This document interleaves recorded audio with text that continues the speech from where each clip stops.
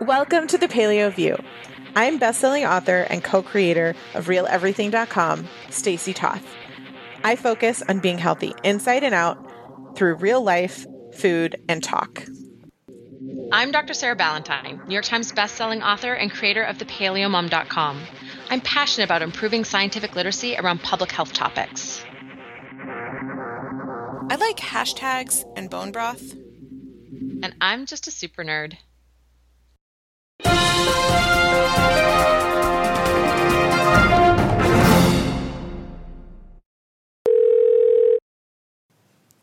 Welcome back to the Paleo View. And Sarah, welcome back to the States. Thank you. I am super jet lagged. I think this happens when I travel for business, which like part of my trip was, right? So I went up to Canada and spent a few days with my family, cooked about a month's worth of food for my dad to fill his freezer, and sort of just went through diet changes, took him for some walks, went through all his medications with him to make sure he understood not just like what everything was for, but like what to watch for and like what were the broader implications of some of these, right? So like he's on blood thinners, so he needs to know that if he cuts himself badly, he's not going to clot, right? It's like those types of, I don't know, that just seems like really important information to have in your head. But he was, I think last week on the show, I mentioned that he was dead for 4 minutes, but it turns out it was 10. Whoa, I know, 10 minutes of CPR, and then he was shocked twice and his heart started again. He was rushed to the cath lab and had an angioplasty and then 2 stents put into his left anterior descending artery. So it was a widowmaker heart attack. And he had less than a 10% chance of waking up from the medically induced coma. He woke up and then he had a minuscule chance of not having like crippling level of brain damage that would have forced him into assisted living or a long-term care hospital. He's fine. He's fine. I mean, he's still recovering. He's got broken ribs from the CPR and he's got pretty bad angina and he's going to have to do some major diet and lifestyle changes in order to, be able to maintain that independence and continue to recover.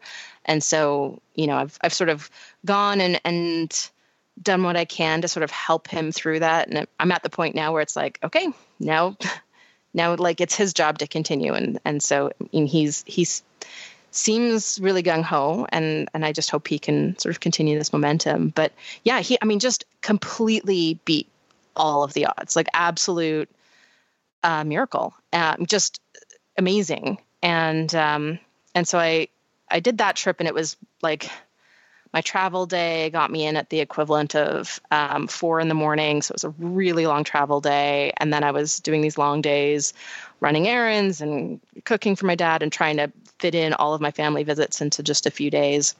And then I went to Santa Rosa, California, where I gave a presentation as part of the Sutter Health Institute for Health and Healing mini medical school event, which was really awesome.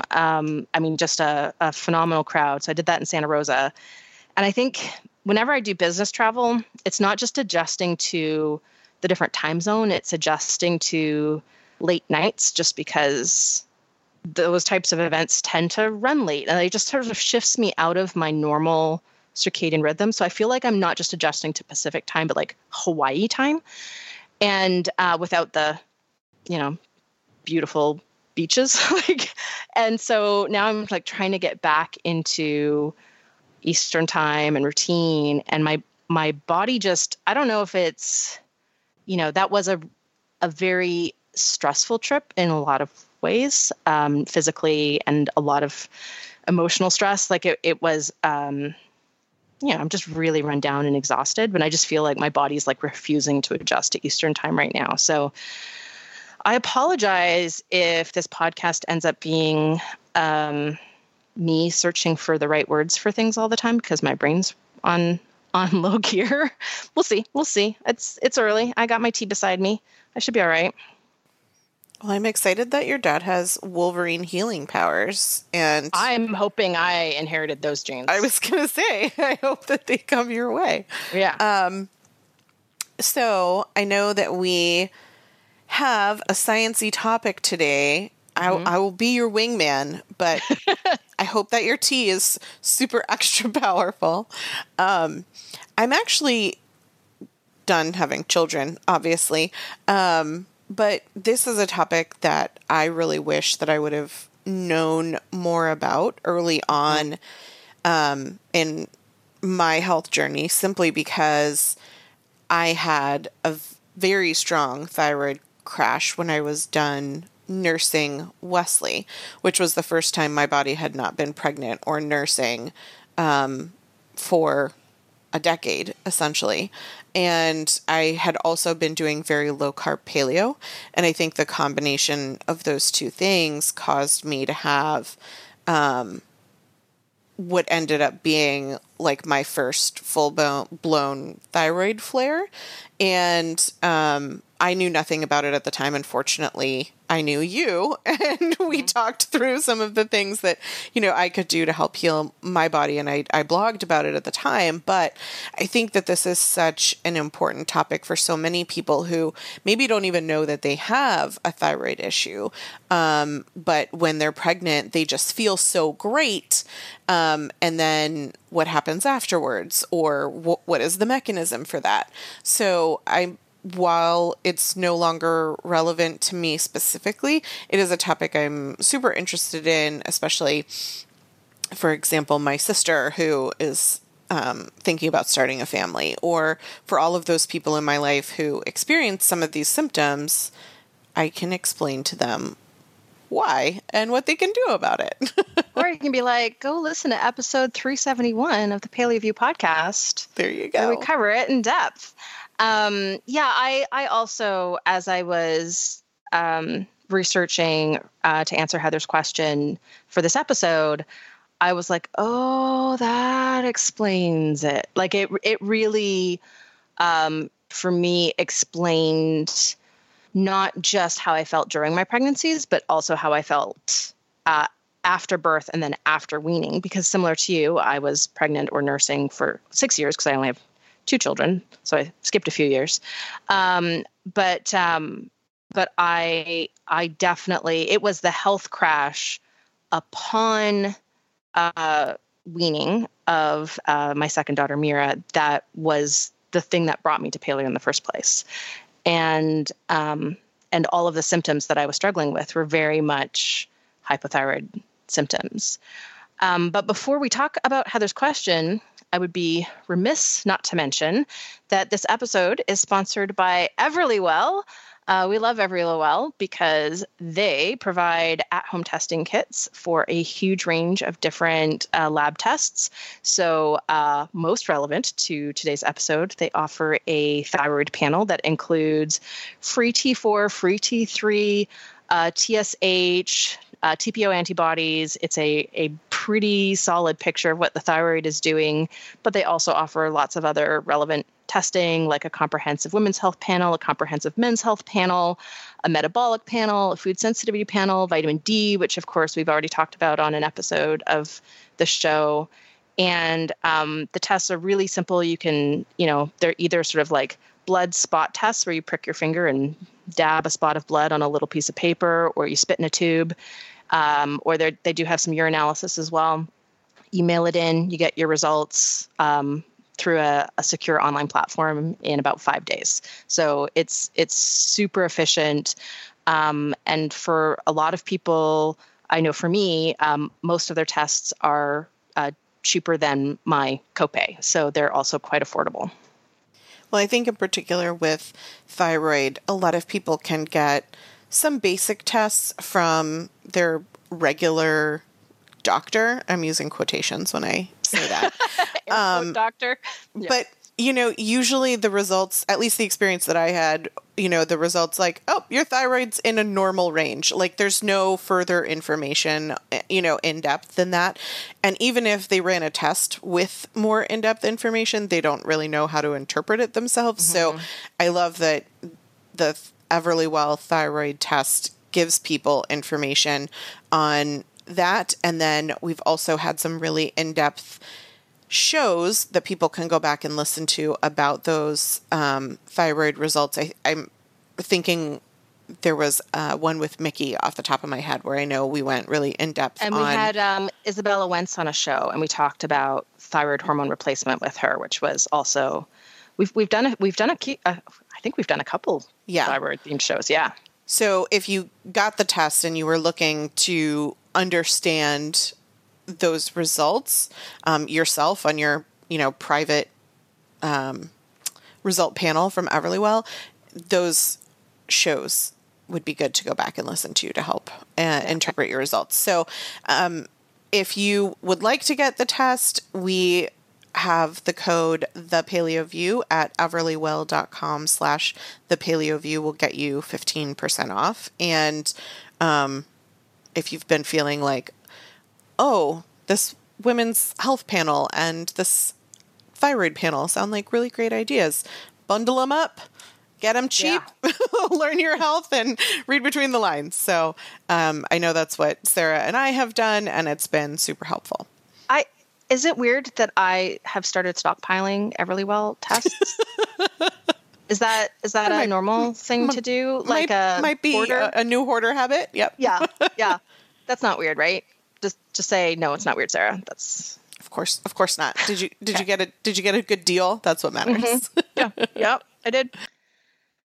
So on to Heather's question.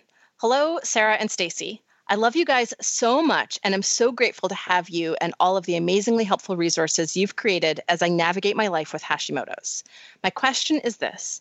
I'm getting back to exercising after having a baby, and I'm noticing that my heart rate goes wicked high, 180, sometimes over 190 when I'm really pushing during a cardio workout, even if my perceived effort is only a 7 or 8. I've backed off the intensity, but I'm still getting readings into the 170s when my perceived effort is only maybe a 5. Note, this is based off the readings on the treadmill, elliptical, or bike or whatever, which I know aren't the most accurate, but until I get a new heart rate monitor device, this is all I've got. This is so frustrating because I want to push myself, but am afraid I may be doing more harm than good. Is this situation common among people with an autoimmune disease? All I can find online is that people with this situation should see their doctor to make sure it's not something else, but they never say what the something else is. Since so many things are affected by my Hashimoto's, I can't help but think it's playing a factor in this. Please tell me that this is something I can train back to normal or cope with in some way. I need to run for my sanity. Thanks, ladies. I do not understand someone who runs, but I do love the nice words that she said about us. But I get feeling like you can't do something you love and trying to solve that problem. So I'm going to just put it out there because I know you're going to jump into some science and some other things, but I'm just going to make the general blanket statement here, which is we're going to assume that all of the things like sleep management and sunlight and grounding and all of those things are being incorporated as well, because while that's a lot to put on your to-do list, it's also important to helping balance hormones in a complementary way to some of the in-depth science stuff you're going to talk about. Right, Sarah? Absolutely. Yeah, I think, the thing that I want to talk about is when I see those symptoms, the very first thing I think about is postpartum thyroiditis. And I'm going to talk about, because I don't think we've ever covered it on this show. I know that I've never written a blog post about it, but we're going to talk about how the thyroid or thyroid function rather changes throughout pregnancy and upon delivery, and what postpartum thyroiditis is and who's at risk for it. And I think it's important to recognize because it's relatively common, but frequently undiagnosed or takes a long time to get a diagnosis. And it's one of those things where the sooner you get a diagnosis and start working on treatment, the more effective that treatment can be and the lower the likelihood of developing lifelong hypothyroidism afterwards is. So I think that there are other possible causes, and I do definitely recommend that Heather go to a healthcare provider and talk about it, but also bring thyroid testing results with her, because that's my number one, like, ooh, that sounds like hyperthyroidism. And that's one of the things that happens with postpartum thyroiditis, even in people with Hashimoto's thyroiditis, is that the thyroid will go into a hyperthyroid state after delivery. And that's related to the hormone changes and what the thyroid is doing throughout pregnancy, before it swings back into a hypothyroidism state. So what happens when you have excess thyroid hormone going through your body, which is what hyperthyroid means, and this can be, for example, somebody with postpartum thyroiditis who's never had any kind of thyroid problems diagnosed before ever. That's actually the most common person to be diagnosed with postpartum thyroiditis, is somebody without a pre-existing thyroid condition. But this also applies to somebody who, say, has Hashimoto's thyroiditis and has been on thyroid hormone replacement. It needs to be incredibly carefully monitored before pregnancy, throughout pregnancy, and after pregnancy, so that dose can be adjusted relatively quickly because of this high risk of postpartum thyroiditis. So, number one, go get your thyroid checked. If you've got a great functional medicine doctor, endocrinologist who will do a full panel, go order it with them. But that's also why we love Everlywell. It's a sponsor for this episode because of their thyroid panel that you can order through them. So that's number one, go get your thyroid checked. And that's because excess thyroid hormone causes heart palpitations and exercise intolerance. And it's due to this increase in heart rate and fatigue. And the normal increase in heart rate during exercise is exaggerated with thyroid hormones. So that's exactly what Heather is describing, where, she's doing some cardio, and instead of her heart rate going up to 140, it's going up to 170 or 180 or 190. And it's actually that a rapid heart rate is actually the most common sign of hyperthyroidism. So it is like absolutely a classic sign of postpartum thyroiditis. But to back up, I think in order to understand where postpartum thyroiditis is coming from, it helps to really understand what the thyroid is doing during pregnancy. And I think we've talked on this show before about the shift in the immune system. And that shift in immune system for some autoimmune diseases puts it into remission during pregnancy.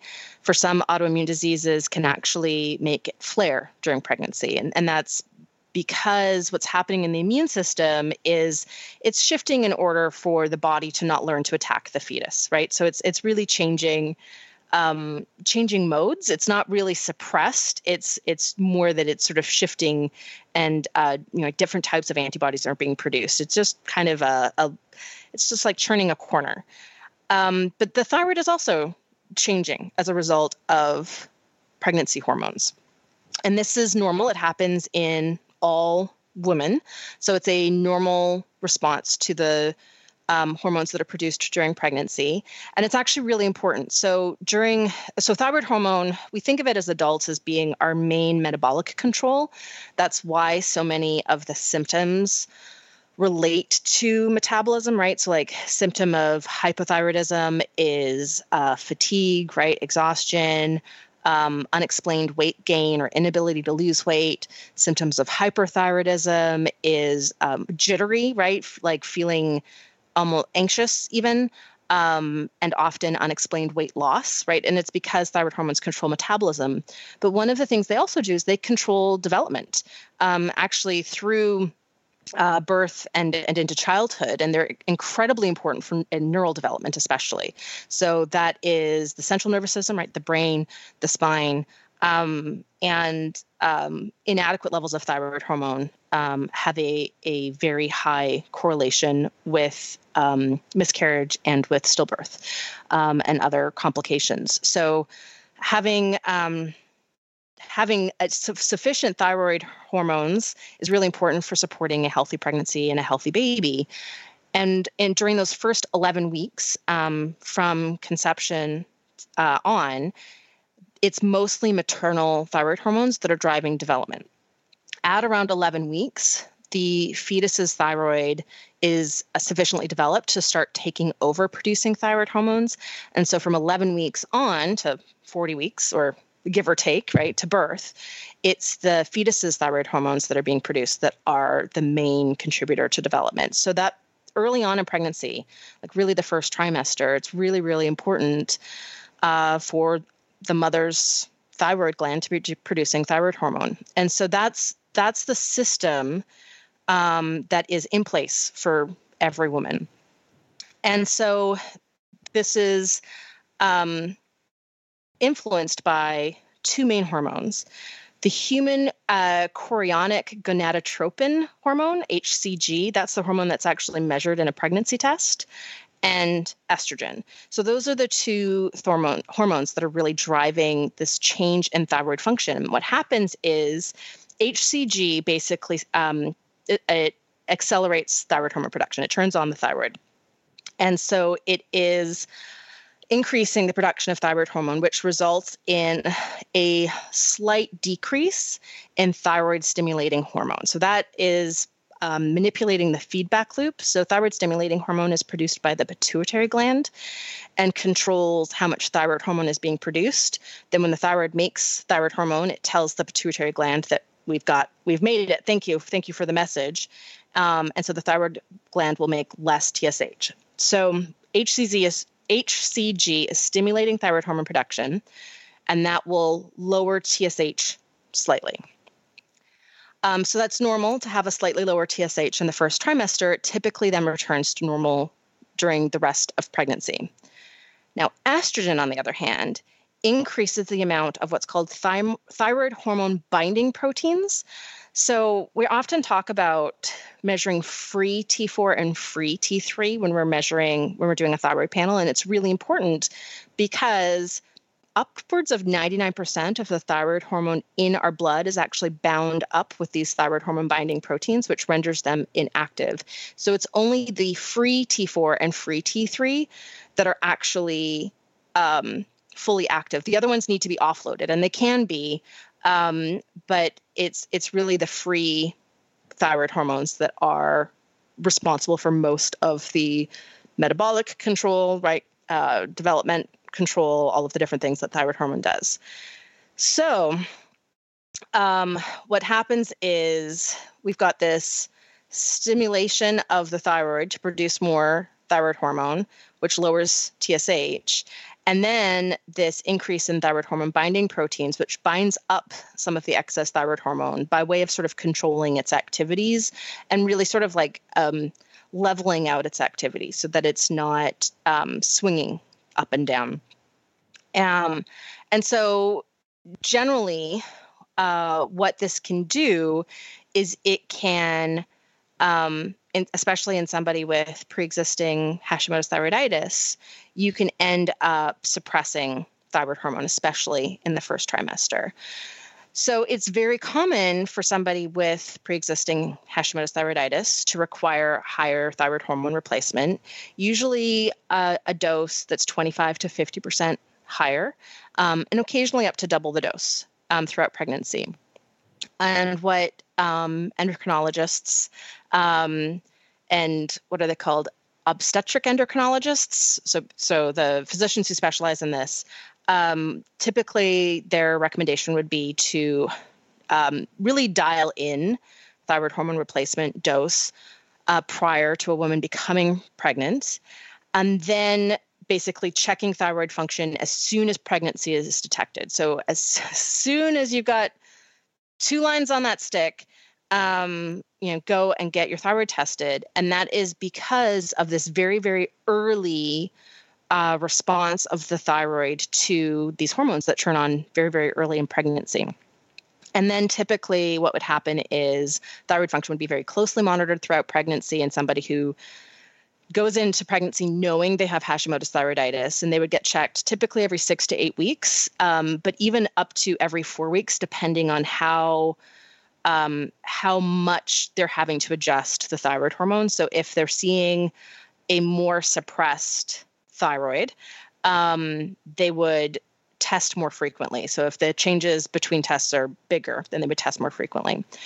And then typically, what would then happen is as soon as the baby is born, the woman should be directed to go right back to her pre-pregnancy dose of levothyroxine or whatever thyroid hormone she's on. So as soon as the baby's born, and that's because hormones start returning mostly to normal, and that stimulus for both increased thyroid production, but also increased thyroid binding hormone is gone and sort of normalizes over the first few weeks, 4 to 6 weeks after birth.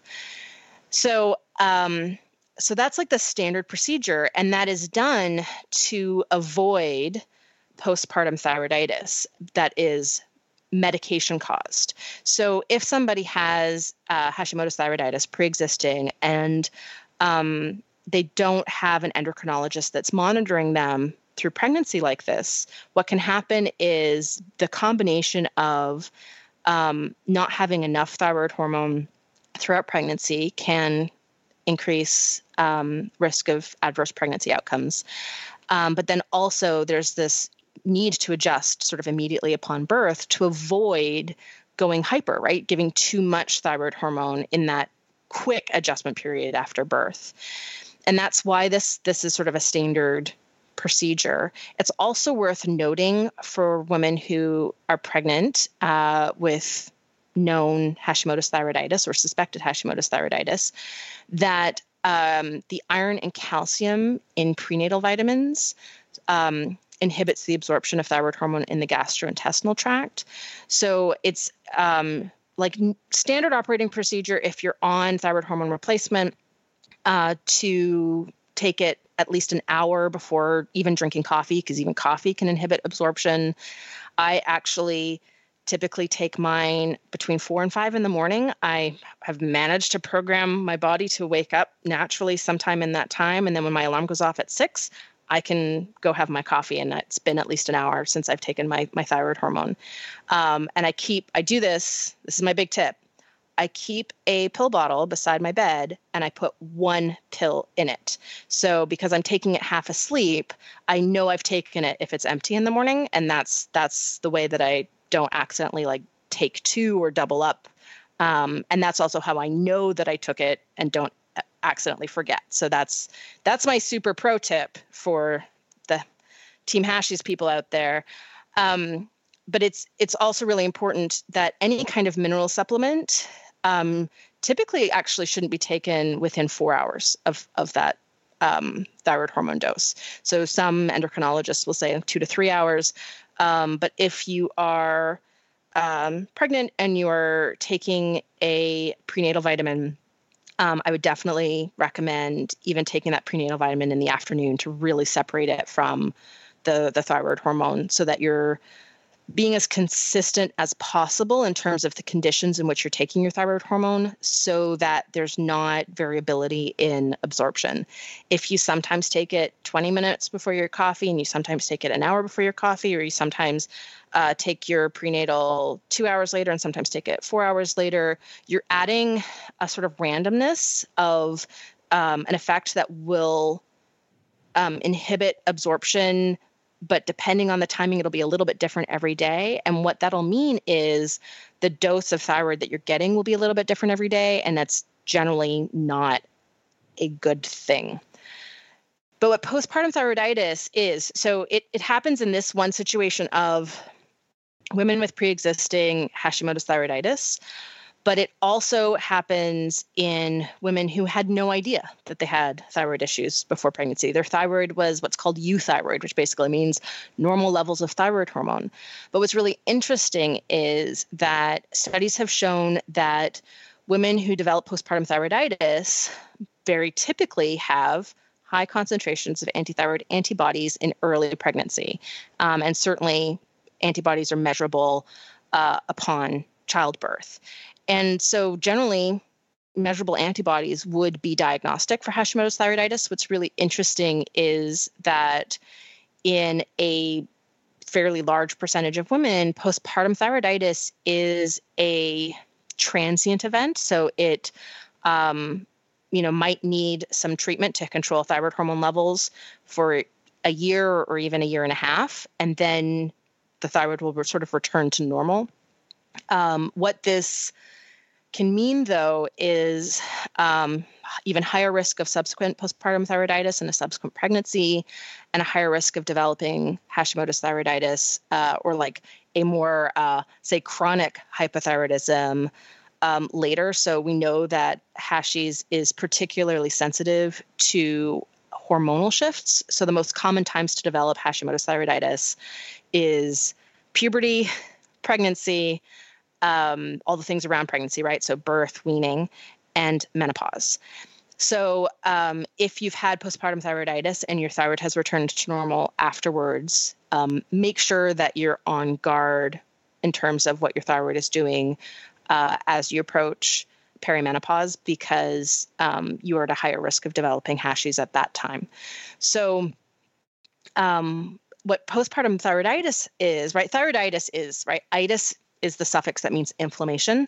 So postpartum, after birth, thyroid, the butterfly-shaped gland in your neck that produces hormones that control metabolism, and then itis, inflammation. And so it's this very acute level of inflammation, but does seem to be driven by autoimmune processes that are enhanced because of the hormonal environment after childbirth and the fluctuations that are happening, how the hormones are controlling thyroid, but also how the hormones are controlling immune function, right? So it's that double whammy effect. And what happens most commonly is you get sort of two phases of postpartum thyroiditis. First, you get a hyperphase, which is what Heather is sort of describing in her question. So that means the thyroid is too high. And this happens even in people with Hashimoto's thyroiditis.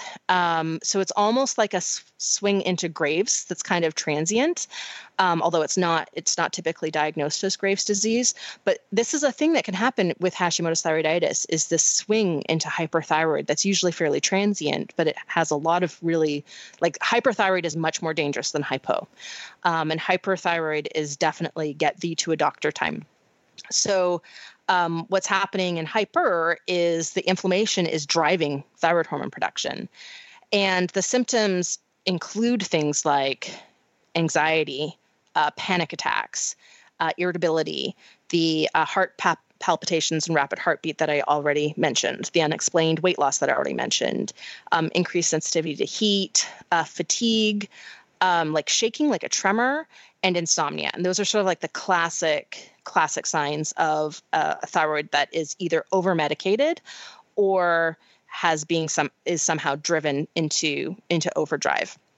And typically in postpartum thyroiditis, the hyperthyroid phase lasts sort of 1 to 4 months, typically. So after delivery, it's about that range.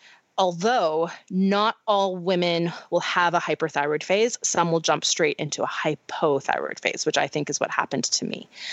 So then what happens is this pendulum swing in the other direction. So the hyper phase completely, right? The inflammation is straining the thyroid.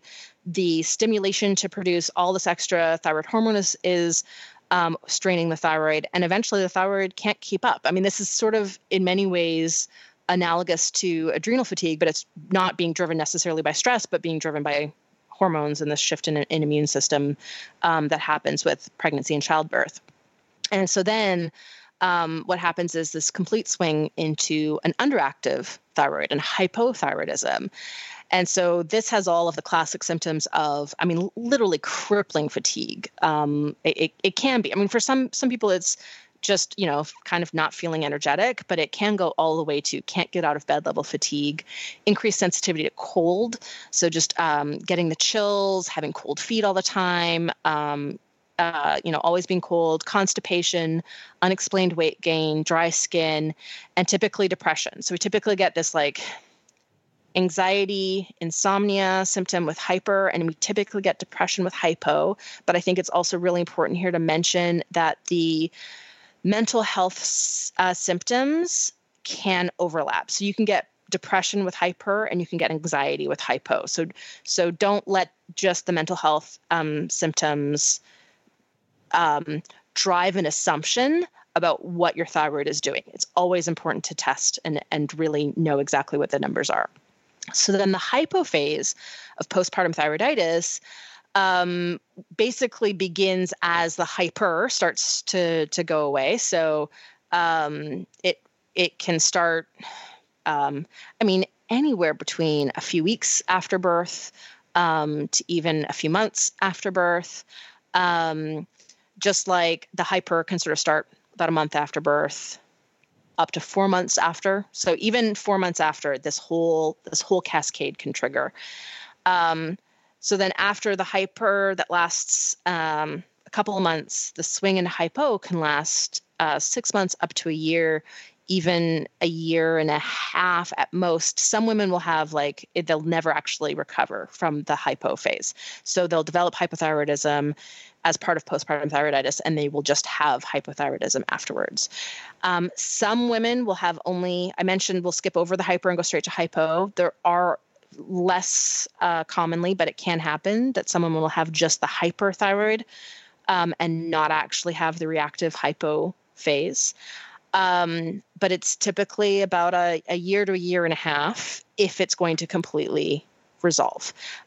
So if it's not going to then result in a sort of permanent diagnosis of Hashimoto's thyroiditis and hypothyroidism caused by this autoimmune disease. And so knowing that this is driven by potentially underlying autoimmune disease, but Hashimoto's thyroiditis is the most common autoimmune disease. Subclinical hypothyroidism would be a risk factor. Having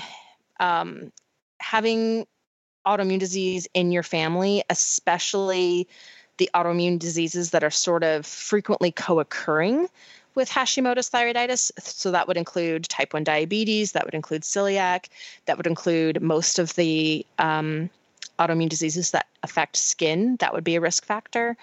And so this is a thing that happens, and it's really important to be testing thyroid. There are, in the hyperphase, there are medications that can suppress the thyroid gland. Typically, you wouldn't, for postpartum thyroiditis, you wouldn't undergo the treatments that are often given for Graves patients are either surgical removal of the thyroid or radioablation, where they put these little radioactive iodine little pellets inside the thyroid, and they try to selectively kill part of the thyroid gland with radiation, and then hope that the leftover function given Graves' disease is the right amount. But usually then it's a lot of testing and dialing and thyroid hormone replacement. If the thyroid is removed, then you're on thyroid hormone replacement for the rest of your life. And of course, I don't need to say to our audience, but I'm going to say it anyways, that Graves' disease is life-threatening. Hashimoto's thyroiditis typically is not, although it is incredibly impactful on quality of life. And so it's really important to dial in diet and lifestyle, but also maintain a openness to conventional medical treatment, and be willing to accept when conventional medical treatment is the best course of action and is a life-saving intervention. And I really want to say again for all of our audience, because I feel like I just can't say it enough, is that medication is not failure, right? So the need for thyroid hormone replacement when you've had Hashimoto's thyroiditis, right? That's an autoimmune disease that kills your thyroid cells, right? It's attacking your thyroid gland. Your thyroid basically is like a scarred organ after that. It may never, no matter how hard you're AIPing, it may never regain full function. That doesn't make you a failure if you need some thyroid hormone replacement. I take thyroid hormone replacement, and I take a whopping big dose of it because that's what I need. I probably had undiagnosed Hashimoto's for 30 years. So my thyroid gland is just basically thoroughly on strike. So I want to sort of, I love that you said, no matter how hard you're AIPing it. I just want to reiterate that to people, because this is one of those things, Graves, thyroid, any autoimmune condition, any health condition that someone might have, you might be doing everything right from a lifestyle perspective, and still need medical intervention, and this is a common theme on our podcast, that's okay.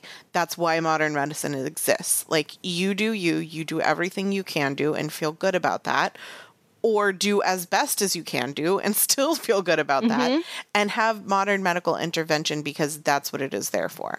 But it's also not an excuse to not do the hard work of diet and lifestyle. So the need for conventional medicine doesn't get you off the hook in terms of working on a nutrient-dense, anti-inflammatory diet and getting enough sleep and managing stress and finding opportunities for movement in your day. I think there's this human nature, right? Human nature tends to go one of two directions. One is, really relying on medical intervention as a crutch and a Band-Aid, and feeling like if we need these drugs, then what's the point of doing all of the diet and lifestyle work? And then there's the other side of the pendulum where we go full, super enthusiastic level diet and lifestyle changes, where we want to push all of the conventional medicine out of our lives. Like, I don't need it because I'm doing all of this diet and lifestyle stuff. And, in reality, what is the healthiest approach is to prioritize the diet and lifestyle changes that we know are going to support lifelong health, while using conventional medicine judiciously and in an informed way. So we really know, what we're choosing. We know what all of the options are. We know what all of the possible consequences are, and we make an informed choice, and we use it when necessary. And I think that,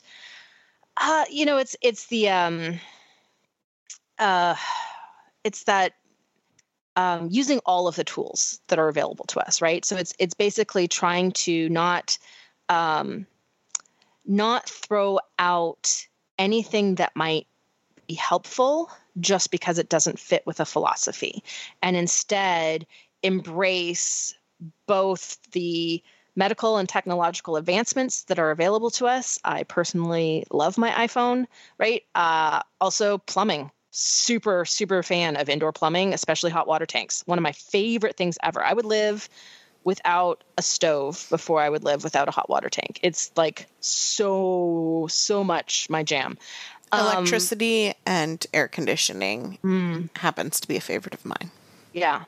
I think humans have invented some really, really awesome things, including some actual life-saving, medical interventions, medications, surgeries, things that can make the difference between life and death. Also, and very valid, can restore quality of life. And so I think that it's really important to, especially in this conversation, because we're really talking about close medical supervision. We're talking about frequent thyroid testing, which again is why, Everlywell's really affordable testing may be a very, very good fit for anybody who's going through this, depending on what your health insurance will cover. But it's, I think it's really important to say both that needing this close medical supervision, needing to take medication does not make you a failure, but it also doesn't get you off the hook and mean that it's okay to, go eat all the fast food. I didn't hear a mic drop, but it happened in my head. I just was really proud of myself for not naming specific fast food restaurants and opening myself up to a libel suit. So yay me on that one, because I was tempted. I was super tempted. I want to thank you for all of your in-depth science and dose of reality there at the end. And what's been interesting for me on my health journey is I have different thyroid symptoms than you. I technically have thyroid disease, but I don't necessarily call myself someone with Hashis because I did not need medication at the time that I underwent a biopsy on my thyroid, and all of the testing came back that with a lifestyle I was managing. I think I I know that I need to retest, which is one of the tests that I am hoarding for Everlywell that I need to send away. Right. You didn't admit to being a Everlywell test hoarder yourself. No, well, I'm not necessarily hoarding them so much as staring at it, knowing that it needs to happen. And probably I'm not the only person who does that, right? But I just want to like put out there that there is a variety of support and help that is needed. There's a variety of different health conditions and how they affect you at different times in your life. When I was lifting regularly, which is when I was going through all of the testing and all of the stuff, I had a biopsy on my thyroid because I had a lump, and everything was fine. But it's time for me to go through that cycle again. And probably because I'm no longer doing some of the muscular activities that I was doing before, that changes my health perspective. And I need to go through that again, even though I'm not postpartum anymore. Right. So I just want to reiterate to people that it's not necessarily something as linear as, okay, this is what I'm doing and I'm on that path because, I haven't been pregnant or, I'm not in that phase of my life right now. That doesn't mean that things don't change for people. So I think it's helpful and relevant for me. And therefore I want to share it with you listeners to remember that it's not an all or nothing thing. And it's also not a linear path that once a certain thing is the way that it is, that it's over. And so I appreciate your consistent reminder to check on my health from a numbers perspective, because as much as I am a very logical, mathematical, numbers-based person in my lifestyle, just in my mindset in general, I'm not very good at actually doing that testing. So I am grateful for Everlywell. I want to remind our listeners that if they too feel like they need to do a little self-check, that they can do that through everlywell.com/thepaleoview, and you can get the thyroid panel as well as all the other tests that Sarah mentioned at 15% off with the code thepaleoview. And we can be brothers and sisters in arms in our sending off the test. And no matter how nervous you might be for the results, it doesn't actually change what your health condition is by avoiding testing about it. This is a good reminder. Point. I actually had that conversation with my brother over the weekend about, we were talking about heart disease risk factors, and he had mentioned something to that effect of like, I think that the results, the testing would stress me out. And I tried to talk about, right, the difference between testing, right, like knowing you have a gene that's going to increase your risk of something, right? Like the difference between a test that would tell you that something bad is inevitable versus the type of testing we're talking about is actionable information, right? It's information that you can take and make a change in your diet, in your lifestyle, in your medications, in the healthcare providers that you're seeing. You can make a change to address, right? You can make you can do something with that information that is really positive. And I think that there's a really big difference between information that helps direct your choices or even just helps motivate, right? Just helps you stay on track because you have that data to support the necessity of staying on track versus, something that's just going to, make you want to throw up your hands because you're now doomed for this. None of this testing that we're talking about, and I would say none of the results that you would get from an Everlywell test in general would fall into the latter category. It's all actionable information, whether that's information you take to your healthcare provider and discuss with them, or it's information that makes you go, oh, I need to cut out this food or eat more of this food or get more sleep, right? Like those things it actually can be really empowering information because it can provide us with not just direction, but I think there's a a different kind of motivation that comes with seeing a number on a page or a number on a screen that, is that proof that, yes, I need to make these changes. And I think that, we're always talking about things that are going to improve our lifelong health and in many cases, potentially even extend our lifespan and extend our quality of life through our, elder years, right? So I think that that was an excellent point, Stacey. I just wanted to add that information is always valuable, right? It is always empowering to have more information because it allows you to make a more informed choice. And there you have it. Double mic drop. Yep. Sweet. Thank you again for tuning in to this week's episode of The Paleo View. And Sarah, thank you for doing all of the science while jet lagged and after your very emotional visit back home. We're happy to hear that everyone is well and healing and on their way to recovery. And we will be back again next week. Thanks for listening. Thank you for listening to The Paleo View. If you enjoyed the show, please take a moment to rate us on iTunes. You can also support us by shopping for our favorite paleo products on the sidebars of our individual websites or by donating through PayPal. So I'm in a great mood. It's basically what I'm trying to say.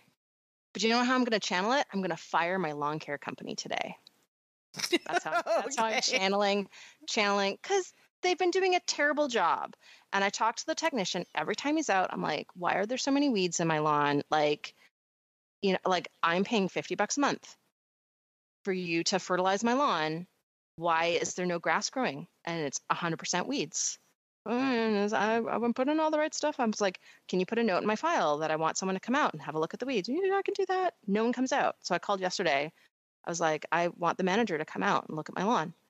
I'm like, okay, well, I'll let Greg know and he'll call you back this afternoon. Didn't call back. I'm like, that's it. Fired. I'm going to call Weed Man. He uses all organic stuff. Hey, Sarah and Stacey. I love you guys so much, and I'm so grateful to have you and all of the amazingly helpful resources you've created as I navigate my life with Hashimoto's. Did you hear that? I wasn't sure what that was. That was my phone that took Hey, Sarah and Stacey to mean Hey, Siri, and then told me that I am the wind beneath its wings. That was how my phone replied. Did you program it to tell you that? No, or does it just love you? Because it just did that. It heard the first sentence of Heather's question. I'm a little upset said, that beep, beep, you are the wind beneath my wings, is what my phone just told me. I'm pretty sad that my phone is not sending me love messages at this point. I don't know how to read this question without triggering Siri again. Seeking the truth never gets old. Introducing June's Journey, the free-to-play mobile game that will immerse you in a thrilling murder mystery. Join June Parker as she uncovers hidden objects and clues to solve her sister's death in a beautifully illustrated world set in the Roaring '20s. With new chapters added every week, the excitement never ends.